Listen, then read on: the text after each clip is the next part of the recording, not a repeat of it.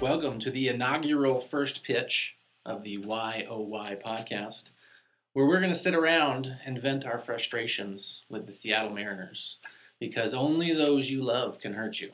Yeah. Especially this deeply. So, what we're going to do in this podcast is we're just going to kind of sit around and discuss all of the most frustrating aspects of being a Seattle Mariners fan. So, basically, we're not short on content. No. So, frustration, I think, comes in the form of players. Mm-hmm. Comes in the form of disappointing seasons. Mm-hmm. It comes in the form of games that end up in maybe throwing equipment out of windows, things like that. But it's not all going to be. We're not going to neg the Mariners. We're not going to neg them because this comes from a place of love. It does. As you have said to me before, it comes from a place of like personal therapy. Absolutely. Yeah, this is going to be, it's a lot cheaper than a therapist. Yes. We don't have to pay a copay. Mm-mm. There's no need to meet with our regular physician. There's no referral process. No referral process. Yeah. And we get to swear more. Absolutely. Yeah, they frown on that. Yeah. Especially like at them. Yeah, they don't appreciate it. So this is going to be a piece of therapy for everybody involved, and we're going to break it down. But we're not doing this because we hate them or because we're just being haters. No, we're doing this because we love them. Yes, and they continue to hurt us. I know for me, the Mariners is my favorite sports team. Mm-hmm. Absolutely. Right. Okay. And that's why it's so frustrating. Yeah, longest running fandom for me. Yes. And it's the one that every year you talk yourself into it. Like an abusive relationship. Every year you're like, wait a minute, this time it's going to be different. And then it turns out to be just painfully the same. At some point, like midway through the season, the Mariners goes out to the convenience store to buy a pack of cigarettes, and then they just never return. Nope, never again. Yeah. So who are we? That's a very excellent question. We're an existential episode 1. So we are old friends, and we have had these discussions without the use of recording equipment before. Mm-hmm. But now we're going to share it with the world. Right. I am Tyler. I have been writing on the internet about sports for quite a while, so I kind of am understanding of being careful of our tone. Let's be more specific. You've been paid to write about sports. I have been paid to write about sports. Okay. Not well. But you weren't just like ranting on Facebook. I wasn't. No. Okay. No, I understand. I understand page breaks. I understand where paragraphs go. I understand basic formatting. I have risen above the Facebook rant. Okay. I understand that the caps lock is a tool, not to be abused. Mm-hmm. See, that is where we differ. Oh, okay. Because that is my that is my history with writing on the internet about sports. It's mostly all caps. Yeah. Facebook statuses. Mm-hmm. And I think that's our yin and yang. I can bring you back to earth, man. That's fine. I will talk you into continuing on with this terrible, terrible one-sided relationship. I like that. That's fine. All right. So your name is Tyler. It is. Okay. And you've been writing about sports semi-professionally. Semi-professionally. Would you say minor leagues? Oh, absolutely. Okay. So why did you want to do a podcast? My fingers started to hurt. Mm-hmm. It's a lot easier to just word vomit when you are talking about something. Yeah. It's a different method of approaching it, and I think this is going to be much more cathartic than writing an overly negative novel length analysis of what goes on with the Seattle Mariners. And you and I were talking about doing this, and we thought that it would be a good idea. And then that 2016 season started. Right. And we were affirmed that this was the thing to do. What happened in the opener of the 2016 season? Just for those people who maybe have avoided from now on, maybe after the 2015 season, they just decided we're no longer going to look at box scores. Yeah. Who have stumbled into this podcast accidentally and are like, well, I've already clicked. Mm-hmm. It's I'm rolling. here. It's downloaded. It's happening. Yeah. Just roll with it. Yeah. So from a historical standpoint, the Seattle Mariners have been excellent on opening day. Mm-hmm. mainly because they get to put Felix Hernandez on the hill, and no one is hurt yet. Mm-hmm. From a historical standpoint, to the point of making MLB history. Yes. The longest running opening day winning streak. The second longest. Yeah, second longest. They were going to tie the record this year. Mm-hmm. They have Felix on the mound, Mm-hmm. and he looked pretty good. He had some control issues, Mm-hmm. but he gave up one hit. He gave up one hit. One hit. That's astounding. That's excellent. You would think That's one hit away from a no-hitter. one hit away from a no-hitter. Wow. Yeah. And then the bullpen came in, and the bullpen Oh. was going to be the weakness of this Uh-oh. team. The bullpen gave up 0 hits. So they gave up one less hit than Yeah. Felix did. Yeah. That's so as a incredible. team, the Seattle Mariners Gave one hit the Texas Rangers. One hit the Texas Defending Rangers. ALS champion Texas Rangers. That's amazing. That's amazing. So Still they're lost 3-2 Oh. because they find this special way to hurt you. Yeah. Felix got a little off track in the 5th, walked a Mhm. couple of guys, Mm-hmm. and then the defense behind him booted a couple balls. Okay. Bingo, bango. Yeah. You're down 3-2. Wow. And clearly you've already gotten 2 hits Right. early in the game from Right. Robinson Cano, Kyle Seager. Looked Right. good. Right. So you guys are tapped. Yeah. So that's it. That's all you got to do. That's all I gotta get. Wow. Yeah. As my dad, my dad being a longtime Mariners fan, is a person who got me interested in the Mariners. How dare he? And also and this is a whole separate podcast Mm-hmm. if we're going to go into Washington State Cougars Yeah. history in terms of football. He likes to use the phrase "snatching defeat from the claws of victory." Oh, yeah. Classic Mariners Yeah, tool. absolutely. It's a specialty. It's a grab bag of new techniques, new ways that they always seem. It's like Hermione's bag in Harry Mhm. Potter. Like you can always There's no pull end. out. There's You no know what we're bottom. gonna do this time? How about errors by former Gold Glove third Yeah. baseman, outstanding new shortstop. Yeah. Awesome. Basically the top of our defense, the Mhm. best defenders we have. Mm-hmm. Let's have them boot a couple balls, Okay. just for fun, just see how it feels. Mm-hmm. We'll try it on. Yeah, I remember paying attention to the score on my phone as I am wont to do. Mm-hmm. And then I saw the final score and then I blacked out for a little bit. Yeah. And then I did this thing that you were talking about maybe not doing as Mhm. much, which is ranting on Facebook. Yeah. So It that's was- where our It's styles not really... safe for work. I Yeah. remember vividly. and then reaching out to you and saying, "This is it. Yeah, this this is how we know Yeah. that it should be done." The baseball gods have smiled upon us in our painful endeavors. So, you're Tyler Brett. I am Tyler Brown. I am also Tyler. Oh no, Yeah, that's going to be a problem. we should have talked about this. continually going to be a problem. And I'm not going to call you Brett. No. And you're not going to call me Soldat. Well, no, People are just going to have to figure it out. they will.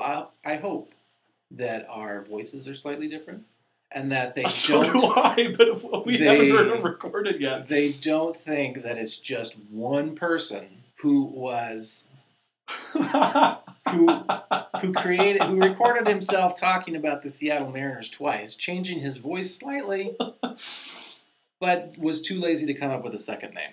If there was a sports team that would make you eventually start talking to yourself in that kind of thought out way, it would be the Seattle I think it Mariners. might be, yeah. So it's very reasonable So that it's a lot of plausible. people right now, yeah. It's plausible.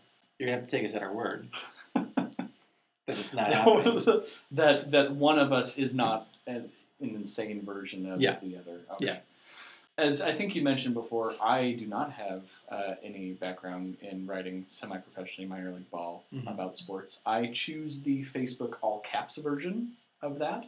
But I as well have been a lifelong Mariner fan, like you, and I think the inspiration for doing something about this, the therapy side, is what is important, because I feel, and I know that you feel this way too, I feel crazy sometimes. I feel crazy about how I watch them. I did not used to be a superstitious person, but I can't watch them live Nope. anymore. I turn the TV off.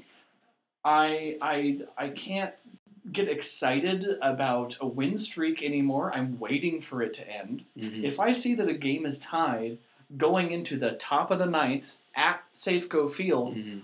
I already in my head go, oh, we probably lost by a run or two. This is what the Mariners have Yeah. done to me Yeah. psychologically. You are perpetually waiting for that other shoe to drop.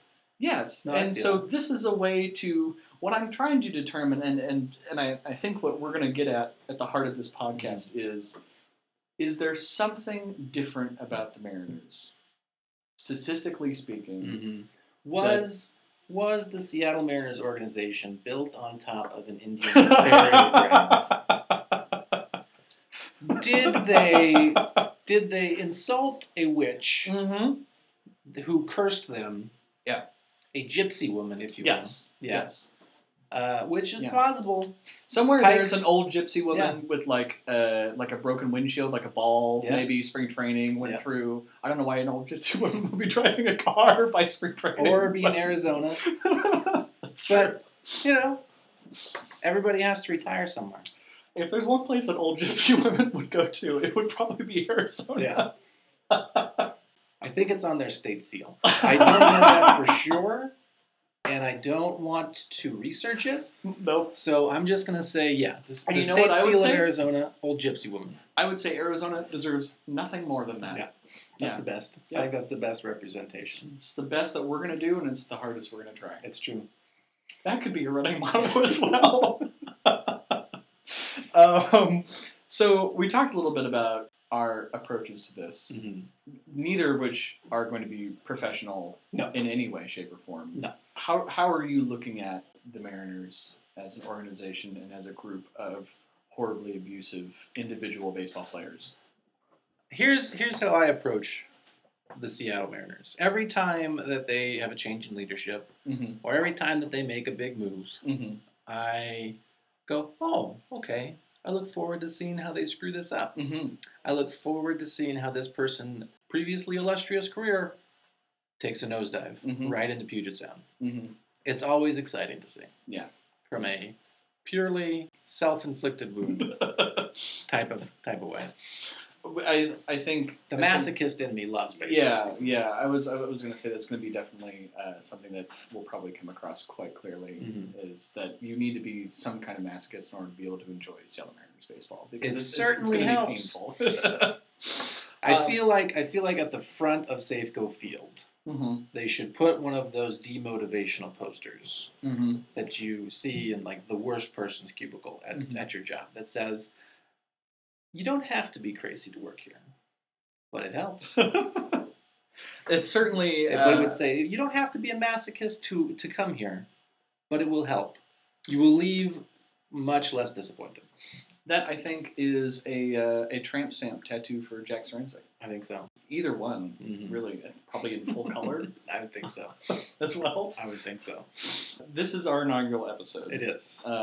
So we are going to. I just realized, by the way, that in this room, I'm very glad that we're locked in this room, and that no one can see how short my shorts are. It's only for me. All of a sudden, I'm very consciously aware that they're above the knee. Yeah. So here's what happens when you get a little bit older. This happened to me last summer. I went shopping for shorts, and up until that point, I had always gotten the below the knee cargo short look, because that's what you wore in college, because you wanted to store a bunch of junk. And we're children of the 90s. Exactly. Yeah. And last year, I went short shopping with my wife, and I was like, oh, well, these look pretty good. And I tried them on, and I was like, oh my God, these are dad shorts. Yeah. Yeah. But you didn't then go through with the purchase? Oh, I absolutely did. I bought 3 pairs. Okay, good, because that's exactly what I bought. Yeah, now every year I buy at least a couple pairs of dad shorts, because those things are comfortable. Adulthood is being able to buy above the knee shorts. Yeah. I think that's when you pass that. Yeah, that's when you know. That threshold. Yeah, that's when you know. Native Americans, when they were transitioning from boyhood to adulthood, they would send the children out into the hills to ponder life and buy above-the-knee shorts. Yeah. Yeah, that's how they knew they were ready to come back. Okay. They tried to come back with long shorts. They're like, no, you're not ready. Go fashion yourself a pair of scissors. Exactly. Tyler, in this first episode, since we're not going to be discussing what we'll normally discuss, each episode, I think we should probably point this out, we're hoping to cover something. A person who maybe should never have been with the Mariners in the first place. Someone who maybe was great in their previous role. Brought over to the Mariners organization and fell into the swirling vortex of doom that is Safeco Field. Yeah. And never really recovered. Or someone who played for the Mariners. I should probably use quotation marks when I say played for the Mariners and then left and then blossomed. Yeah. What else? What am I missing? Young men who had their dreams fulfilled by being drafted into the major leagues or the minor leagues, I guess, to start out with. That's fantastic. Only to have their development destroyed at the hands of the Seattle Mariners farm system. Yeah, that must be a weird feeling to be drafted by the Seattle Mariners. Yeah, it's hit or miss. More miss than hit. I feel like because every few years there is a team in the NFL draft who's like, we are interested in drafting the number one college player, and that college player says no, thank you, and then they basically throw a fit until someone else drafts them or that team trades away the pick. I think that was a San Diego Chargers Eli Manning situation. The last one, was Eli Manning. Yeah. The San Diego Chargers were like, hey, we're interested in drafting you, Eli. And Eli's like, no, thank you. Man. Yeah. And so, I feel like if players had that kind of negotiating power in baseball, the Seattle Mariners would be the San Diego Chargers 9 times out of 10. Where somebody would be like, because the Mariners draft very high in the draft. Right. Pretty much all the time. As a virtue of their poor performance on the field during the season. Exactly. I think that's a strategy, would you say? But then the strategy doesn't work out. No. And we saw that in the NBA with the 76ers, whose plan was to lose as many games over the last 4 years as possible. Okay, so that's part one. That's part one. Step one, lose constantly. Okay. Step 2, acquire high draft picks. Step 3, question mark. Step 4, profit. And they kind of got bogged down getting from that step 2 to step 3. Yeah. The question marks really tripped them up. Yeah. And so now they're just a terrible, terrible basketball team. And so that's on the person side of things. And now, as we all know, baseball teams are comprised of persons. They are. A group of people, one might say. You might. And sometimes those teams have certain expectations. They do. I might use last year's Seattle Mariners as the most recent example. 2015 Seattle Mariners. Nelson Cruz, Robinson Cano, Sashi Iwakuma, Felix Hernandez, Kyle Seager. Like, you got this great core. I'm excited to see how they do. Spoiler sorry. They already played. How did they? Spoilers. Poorly. They did very poorly. That's upsetting. Yeah. Basically, everyone lost their job. Oh. And then they hired back a couple of the good players. So basically, they went in and they said, okay, here's the deal. Everyone, you're fired. But wait, you and maybe you just hang out. Stop. Stay where you are. Everybody else, you're gone. And so they've had to clean house. And it feels like this is a every few years type of thing where they'll bring somebody in. They'll have a quote-unquote plan. That plan will end up giving them nothing. Yeah. Or not being a real plan. Unless the plan secretly is lose as many games as possible and lower the bar of expectations. I honestly don't know if it can get much lower. I honestly don't. I think it would be interesting, again, because we are not professionals. We're not. I don't know what their average attendance has been over the last couple of years, but I cannot imagine that it is very high. It has started to dip. I know that. Yeah. I don't have any numbers, but I know that it has dipped. Because they were sold out for the first 5-6 years that Safeco was, because it was an event. And then you had like the teams that were successful, winning 90 to 116 games. Right. And then you've had less than that in recent years. And now you're competing with an expansion Major League Soccer team for actually I wouldn't say competing because they are like are losing. Yeah, far outpacing them. Losing to soccer. Which again, not a knock against soccer. No, they're very good. No, but it's a little embarrassing. It's a little bit. Should we go into what we want to do in this first episode? Let's do this first episode. So in this first episode, we don't have a specific player or season or game that we're going to talk about. We're going to kind of give you an overview of some of the things that have shaped our fandoms. Mm-hmm. We're going to talk about and led to our paranoia and led to our drinking problem and our paranoia. I wouldn't say it's a problem. I'm very good at it now. We're very skilled, but I don't know if it's the way you are. Not what we were intended. The way we were intended to watch baseball. That's true. So we're going to talk about our first Mariners memory, our worst Mariners memory. We're going to try and pick one. We're going to have a large hat, one of those big drums that you see at bingo halls, and we're going to pick a couple.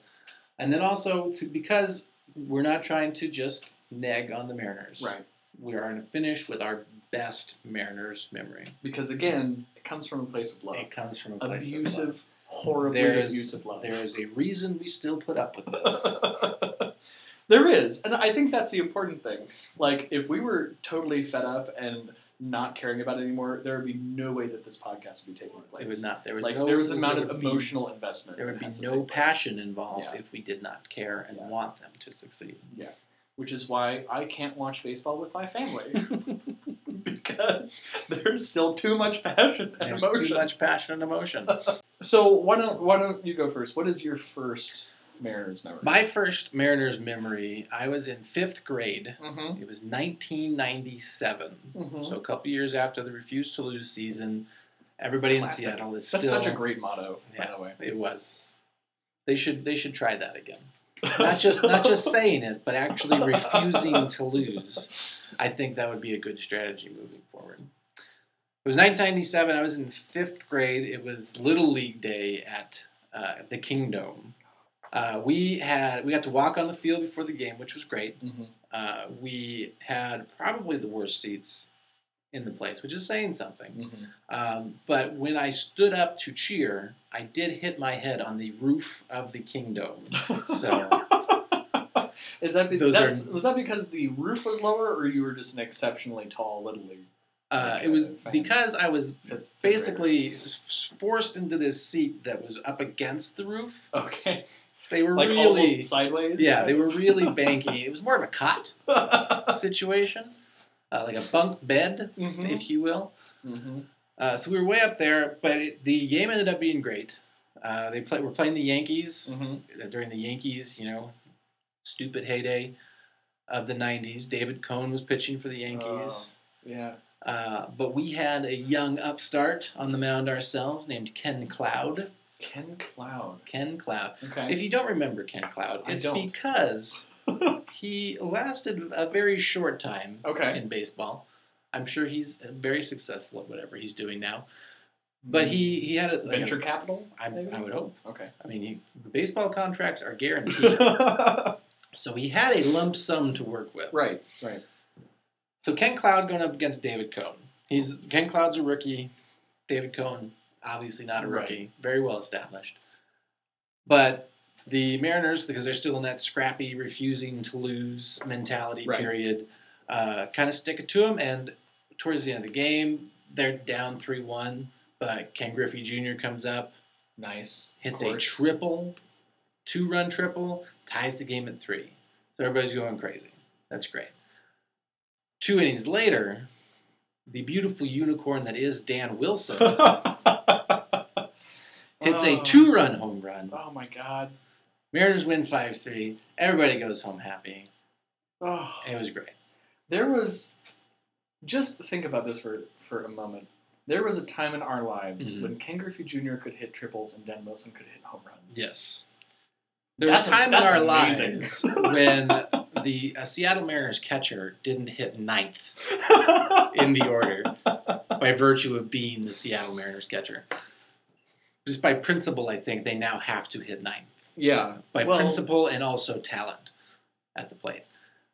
But you look at that roster. So that was Dan Wilson, obviously still hitting well.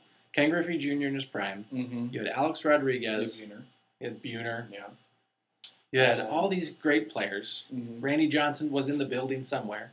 Not Edgar, pitching. how are we not talking about Edgar Martinez had a great game. Is Cora still playing then? I think so, yes. They Okay. have Joey Cora. My God.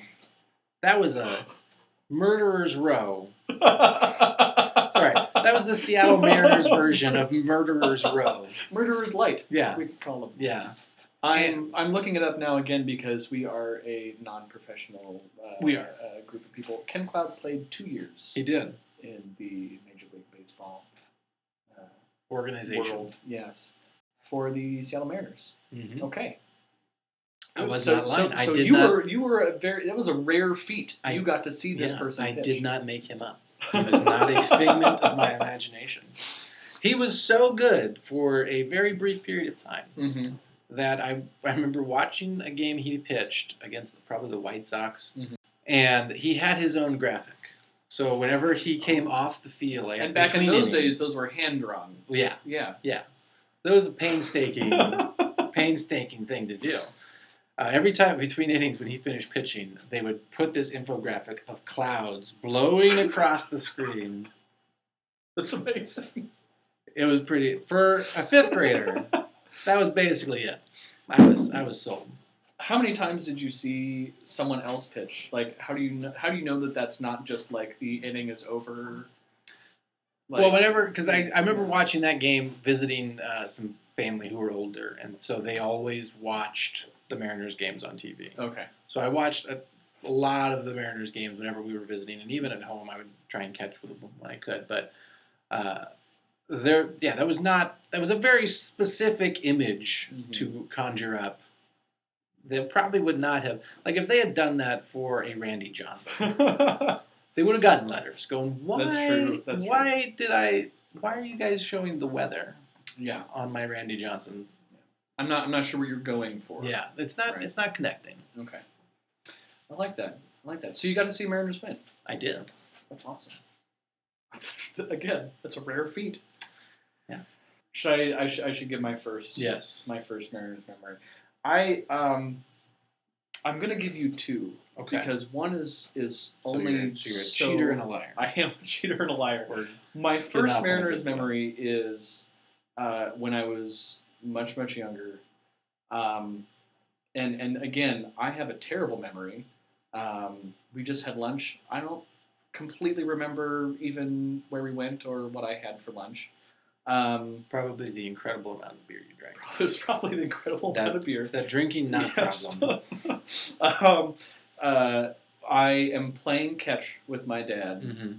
in the backyard, and I'm listening to Dave Niehaus call a game on our. My dad had a little portable radio. We put mm-hmm. it out on the patio, and in the summertime we would go out and play catch and listen to Niehaus and Rick Riz call games. Mm-hmm.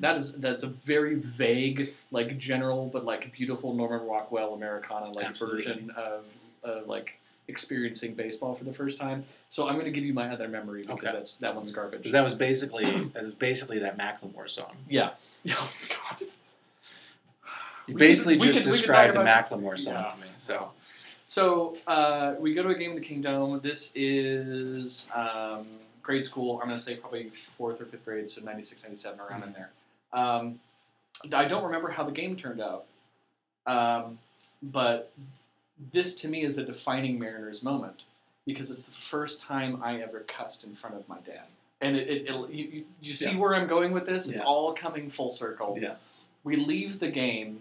We're walking out of the Kingdome into SoDo, Seattle, for those of you who don't know, South downtown, beautifully sketchy part of town along the train tracks. And so we're leaving, and we're walking back to our car because back in those days, if you didn't park in the parking garage, you were walking, what was at least, 10, 20 miles to get to the Kingdome from where you parked in Tacoma. Mm-hmm. And I remember looking down at as I'm stepping down with my foot, and seeing below me, there's a nail sticking out of the ground.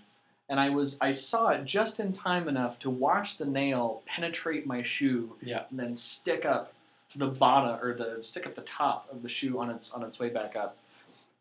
Still in mid stride, so as I continue the step, I pick up what happens to be, incredibly ironically, a pedestrian crossing sign that had fallen off. Picked it up with me, and I remember saying, "Ow shit, ow shit." And it was the first time I'd ever cussed in front of my father. Yeah. And he turned around and he said, "What did you say?" And I like pointed at my foot, which was keeping the sign in place. Yeah. And he let out his own string. And then I got to sit on top of a cop car and had my foot bandaged. There you go. So again, I don't know who was playing. Yeah. I don't know if the game was won. I just remember it being incredibly painful, but kind of cool at the same time. Painful experience. Yeah. So basically, you're a green seer, where you had an experience that was basically going to define your future experiences unto all time. Yeah. So you got that going for you. So the most surprising part of that story, yes, the swear word was not because of the way the Mariners played. It probably puts you in the mindset. It could have been a Ken Cloud game. Yeah, they might have won. Who knows? So that's my first memory. And because this is the YOY podcast, we have to talk about our worst memory. We do, yeah. It's going to be a central theme. Dare I ask you what your worst memory is? This was my worst memory, and this is because of the age I was. I was a very impressionable young man. Alex Rodriguez hit free agency. Oh, no. And I bit his PR line hook and sinker. Mm-hmm. I believed him that he was like, I want to play for a contender. And I was like, well, we have a good shot at re-signing him then. Right. He was a homegrown prospect. Mm-hmm. He was basically the center of what we were doing in Seattle at the time in 2000. Yeah, he hit free agency at the end of the 2000 season. Yeah. So it's 2000. We survived Y2K. Mm-hmm. I had a good feeling that A-Rod was going to re-sign. Mm-hmm. And because his whole spiel about I want to play for a contender. Yeah. It didn't work out. No. Instead, he signed a ludicrous contract for $252 million with the Texas Rangers. At the time, was that the largest? It was. Okay. By far. Okay. Like I think what happened in the negotiations was the owner of the Rangers put out a very large figure, and A-Rod's agent was like, "How much?" And he's like, "Okay, you got me, $252 million." He upped himself, which is not a great negotiating strategy, and it's probably why the Rangers still have yet to win a World Series. So he ends up signing there, and it's the first time, because this is 2000. Right. I am in like 8th grade. Right. And it was the first time I remember distinctly being lied to by a professional athlete. That cuts deep. And so, he wasn't like speaking directly at you. Like he wasn't like Tyler Redd. Like. We were pretty close. So this 2000 was a year of innocence lost, we'll say. And I just remember I had this poster up in my bedroom for 97 on until basically this point, I think. In it, from left to right, Randy Johnson, oh boy, Ken Griffey Jr., Alex Rodriguez, Jay Buhner, Edgar Martinez. 1998, Randy Johnson leaves. 99, Ken Griffey Jr. leaves. 2000, Alex Rodriguez leaves. 2001, Jay Buhner leaves. So basically, after this happens, I went home. I said, well, you're not a poster. It's like the picture from Back to the Future. They're all prophet slowly... of doom is what you are. I just remember being, like, hit so hard, like, but he said... He said he wanted to play for a contender. The Rangers are the only team worse than us. And I felt at that time we had a good nucleus. We thought Mhm. we'd make a good push because it was the off season. So of course I talked myself into winning the West. Yep. And it, As a Mariners as a fan Mariners does fan every does offseason. every offseason, it's what we do. Mm-hmm. And I just remember that being the first time that I was like, major league athletes can lie? Yeah. Like they're not bound by what they say in PR interviews to local newspapers? Who knew? My mind was blown. Yeah. My innocence was lost. Yeah. How many times would you say in the next month you listen to REM's Everybody Hurts? I think it was on loop. That's only because Nickelback had not yet recorded the song. What did you do with the poster? Now I want to know because did you burn it? You're looking at me like you. No, I did not. I did not keep it. I think I filed it away after that happened. I think I found it later in a box during one of my moves during adulthood, and I was like, well, this has to be burned. I only ever had one Mariners poster, and it was a, I wouldn't say egregiously homoerotic. It was certainly noticeably homoerotic poster of Edgar Martinez posing on a motorcycle. And I had it above my bed because, gosh darn it, if I didn't want to be like Edgar Martinez. Well, who didn't? So, and you know what? He's a handsome guy. He is. And I'm not ashamed to admit that. Wow, that's really rough. Yeah. So Alex Rodriguez was kind of like your catcher in the rye. A little bit, yeah. That was the turning point. Where I was like, everything is a lie. Everybody leaves. Yikes. I suppose I should talk about mine. Mine is painful because it comes after a long history of being let down. Whereas I feel like you and I are kind of having opposite end spectrum worst moments because yours was the beginning of what I feel like is going to be a cycle of abuse by the Mariners organization. Mine really came at a time when I should have sat down after it happened and said, I should have seen this coming a mile away. That is June, I believe it was June 2nd, 2010. Griffey Jr. announces his retirement. Mid-season, I believe he's on a plane because he cannot stand to work with the Seattle Mariners anymore. And it's understandable. Oh, it's completely understandable. What makes it so horrific to me is that here the Mariners had brought him back, and I mean, I'm sure you remember like the insane sensation that was Ken Griffey Jr. returning to the Seattle Mariners organization, understanding that he's not going to be the kid, even as just a swan song retirement tour, and knowing that he's not going to stretch any plays. Right, he's not going to get a lot of extra bases. He's not going to hit for a lot of power. No. But it's Ken Griffey Jr. But it's Ken Griffey Jr. And instead, in the 2010 season, and I have it up here because we're still semi-professional, he batted 184. Yeah. That's 18 for 98 with 0 home runs and 7 RBIs. In his defense, he really just wanted to fit in with the rest of the guys in those clubhouse. That's what I like about Ken Griffey. Ken Griffey Jr. was trying to fit in with everybody. He's trying to be one of the guys. Right. It just so happened that the rest of the guys were terrible. 184 is still good enough to get you into the upper echelon of the lineup. I remember because 2010 again we could have a whole episode dedicated to that season. It was already disappointing.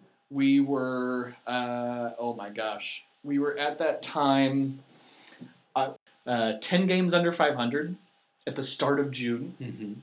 There was Don Wakamatsu was our manager. There's already some rumblings about him not being able to control the players and Griffey falling asleep in the dugout and generally kind of having checked out mentally.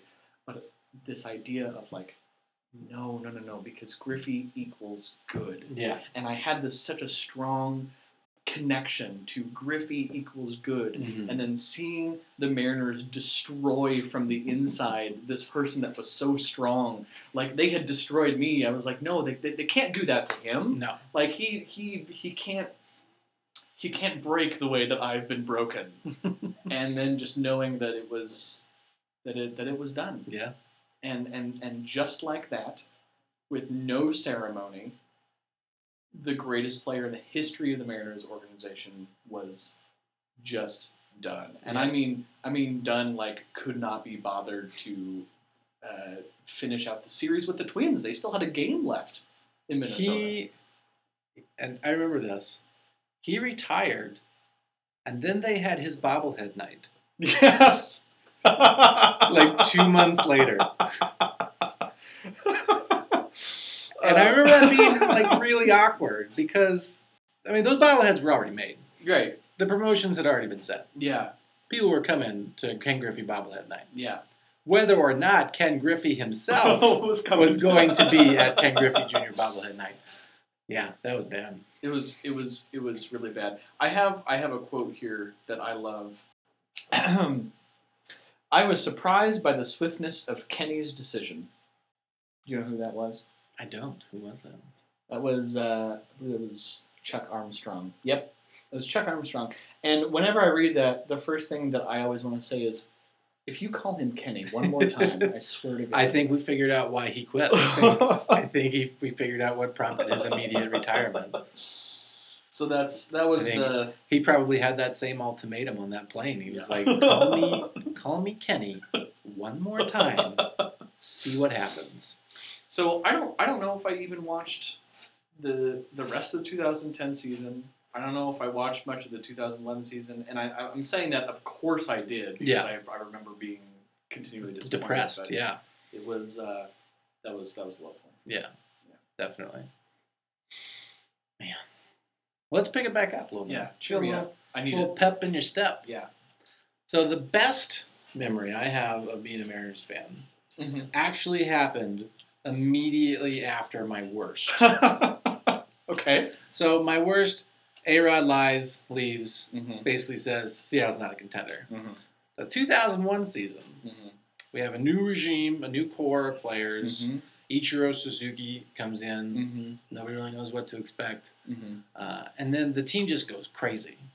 Yeah, they were pretty good that season. They were decent. They were decent. They were pretty decent. Basically, everyone made the All-Star game, which was also held at Safeco Field. I remember the running joke that year around the All-Star game was the All-Star game, just another Seattle Mariners home game. I love it. Because you had Brett Boone, which is the craziest flash in the pan season. Yeah. And you had that. Everybody just had their best seasons at the same time. Yeah. So they go on to win 116 games. But because they are the Seattle Mariners, lose 4-1 in the championship series. Yes. After, honestly, what was a great division series against the White Sox. Yeah.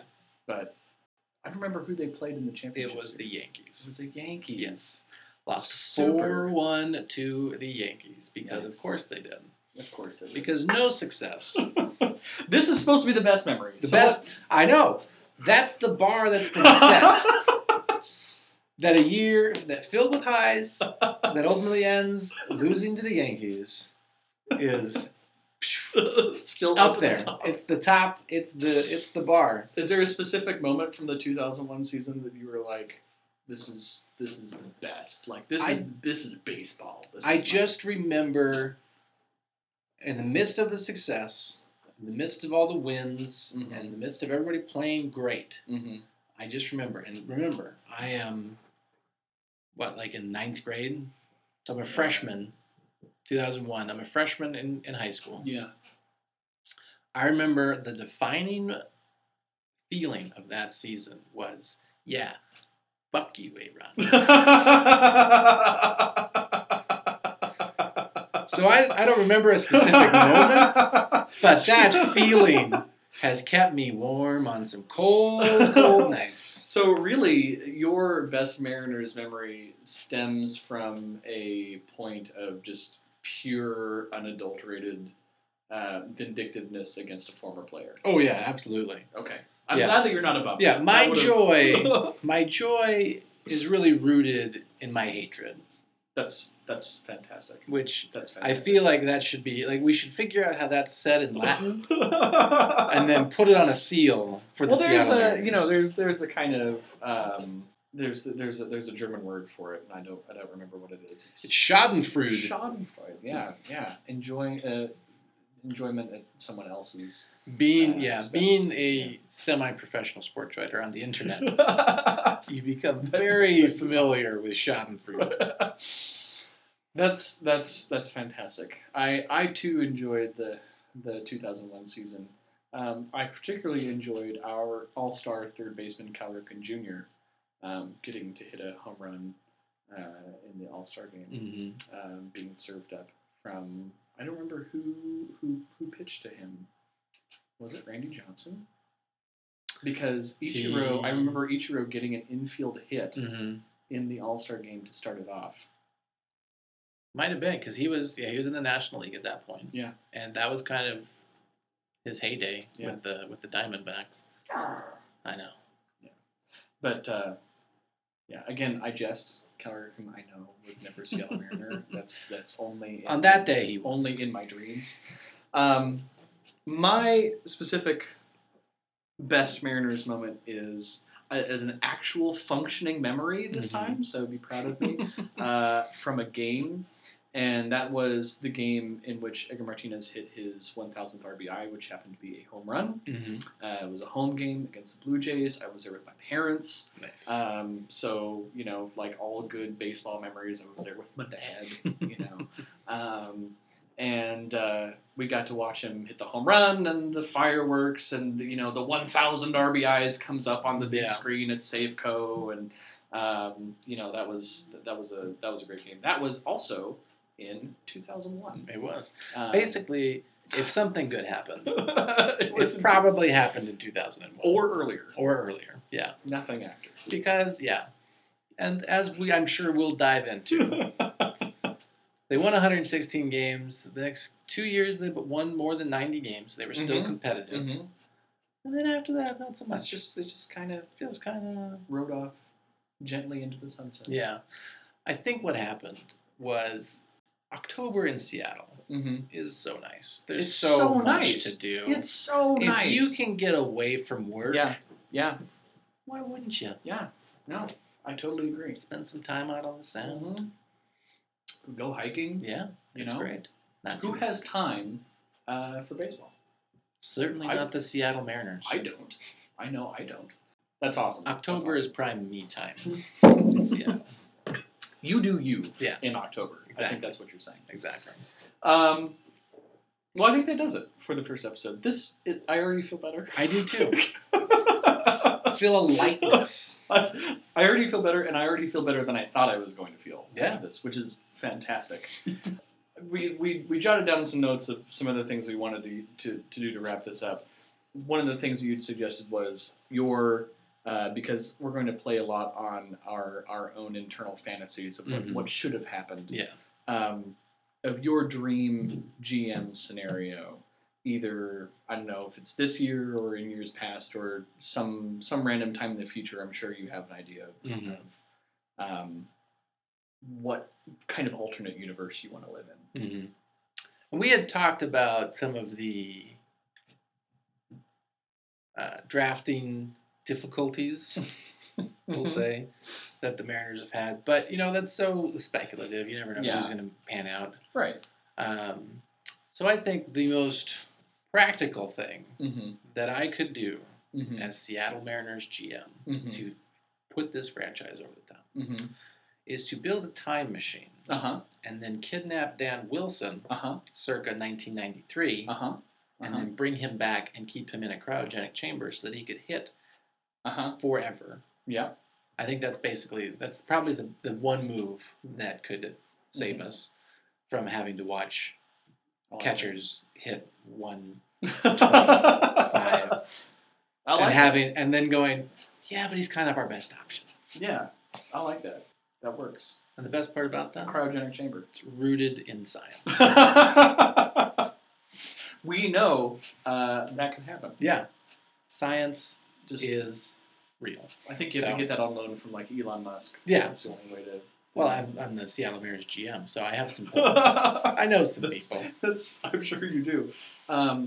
Speaking of GMs, I think if there was one move that I could make, can I say also use a time machine to go back in time again, a Back to the Future type scenario, and prevent Jack Sarnsic from ever getting to helm the Seattle Mariners organization. There's some cryogenic freezing I'd like to do, but it's for evil, classic, not for preservation. Classic purposes. Kill Hitler situation. Yeah. The evil he's going to wreak. No one, of course, is comparing Jack Z to Hitler. We don't want to make that comparison, but yeah, nobody said he is. Nobody said that. I want to make that very clear right now for liability purposes. So going forward, we're going to try to get out these episodes in a way that is mentally healthy, both in terms of what we both have going on for our work schedules, and also because there's some pain involved in talking about these things sometimes. When you rip open a wound, you gotta let it blister over before you rip open another wound. Yeah. There's only so much blood inside us. Yeah. It's like peeling off a scab and then having Sean Figgins throw an errant ball into it. Yeah, but that presupposes that he could hit it. That's true. That's a high level of accuracy. I'm thinking more like an air that sails over first base and lands in the stands and hurts a child forever again, scarring them for baseball. Absolutely, as Sean Figgins is one. Or just setting the table for what they can expect later from their Seattle Mariners experience, much like your experience did. So we'll try to get these out. We probably want to release every week for now to get you some kind of regularity. Yeah, this is a learning experience for both of us. Yes. So please don't be mean. Again, in the event that it doesn't work out that way. Yes. I am understanding this correctly. You do have a small child, is that right? I do. Okay. Is this Maury? Come on out. I do as well have a small child, and they are known to be, I'm trying to think of a better word than a time suck. Yeah. In the most adorable and wonderful of ways. But Absolutely, still. Yeah. They are not very giving with their time. No. And surprisingly enough, have not learned to masochistically like baseball the way that we have yet. Nope. I know my daughter could care less about the Mariners, and I'm so tempted to keep it that way and shield her from it, like she never knew that it happened. But again, so we'll try to get this out once a week, or as time allows. But we'll of course let people know if it's going to be more infrequent than that. Absolutely. We have contact information now. We do. We're official. We're very official. Semi-professional. Semi-professional. We have Facebook. So you can search for us on Facebook, YOY. That should bring us up. And we have a Gmail. We do. You can Gmail us at yoypodcast@gmail.com. Send us questions. Send us comments. Rate and review us on iTunes because that helps most of all. Feedback, maybe players that you want us to highlight, games, teams, questions. That moment in time that drove you to drink. Yes. I'm definitely very happy to start broadening the community of self-hating Mariners fans. This is what this podcast is about. Again, this is therapy. Bringing a community of angry, disappointed people together. Yes. And I think that's it. I think we're good for the inaugural episode 1. Episode 1. Yeah. Congratulations. I'm going to shake your hand. Yeah, that's not going to translate well to the audio, but it was nice. It still means a lot to me. It was a good moment. Yeah. As we sign off. Yep. There's going to be a lot of why moments. A lot of why moments. But at the end of the day, it's all worth it to live through that one my. Agreed. All right. Good job.